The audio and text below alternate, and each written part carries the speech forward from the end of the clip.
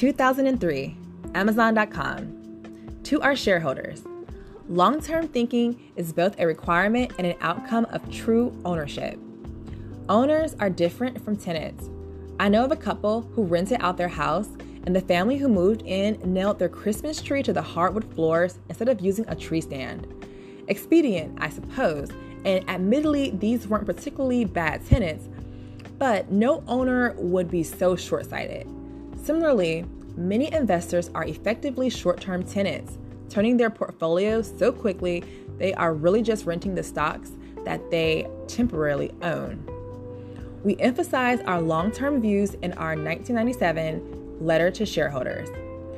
Our first as a public company, because that approach really does drive making many concrete, non-abstract decisions. I'd like to discuss a few of these non-abstract decisions in the context of customer experience. At Amazon.com, we use the term customer experience broadly. It includes every customer-facing aspect of our business, from our product prices to our selection, from our website's user interface to how we package and ship items. The customer experience we create is by far the most important driver of our business. As we design our customer experience, we do so with long-term owners in mind. We try to make all of our customer experience decisions, big and small, in that framework. For instance, shortly after launching Amazon.com in 1995, we empower customers to review products. While now a routine Amazon.com practice, at the time, we received complaints from a few vendors, basically wondering if we understood our business. You make money when you sell things. Why would you allow negative reviews on your website? Speaking as a focus group of one, I know I've sometimes changed my mind before making purchases on Amazon.com as a result of negative or lukewarm customer reviews.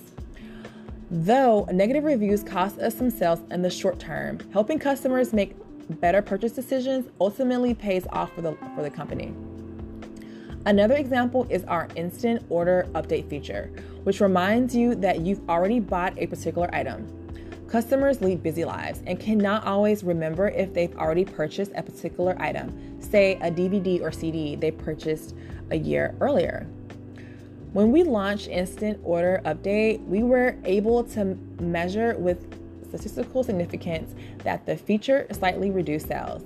Good for customers? Definitely. Good for share owners? Yes, in the long run. Among the most expensive customer experience improvements, we're focused on our everyday free shipping offers and our ongoing product price reductions. Eliminating defects, improving productivity, and passing the resulting cost savings back to customers in the form of lower prices and a long-term decision. Increased volumes take time to materialize, and price reductions almost always hurt current sales. Almost always hurt current results. In the long term, however, relentlessly driving the price-cost structure loop will leave us with a stronger, more valuable business.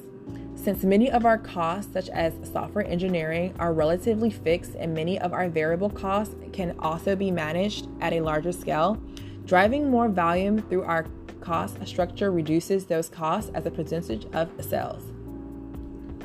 To give one example, engineering a feature like Instant Order Update for use by 40 million customers costs nowhere near 40 times what it would cost to do the same for 1 million customers.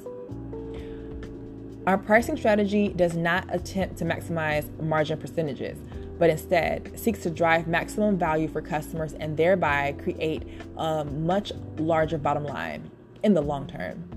For example, we're targeting gross margins on our jewelry sales to be substantially lower than industry norms because we believe over time customers figure these things out. This approach will produce more valuable for shareholders. We have a strong team of hardworking, innovative folks building Amazon.com. They are focused on the customer and focused on the long term. On that time scale, the interests of share owners and customers are aligned. As always, I attach our 1997 letter and believe it is worth a read. Here's to not being a tenant. Jeffrey P. Bezos, founder and chief executive officer, Amazon.com, Inc. P.S. Again, this year, the widely followed American Customer Satisfaction Index gave Amazon.com a score of 88, the highest customer satisfaction score ever recorded in any service industry, online or offline.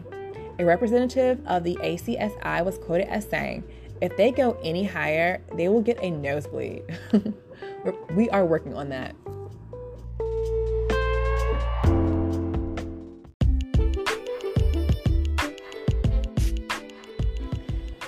This is Cindy Thomas, and thank you for listening.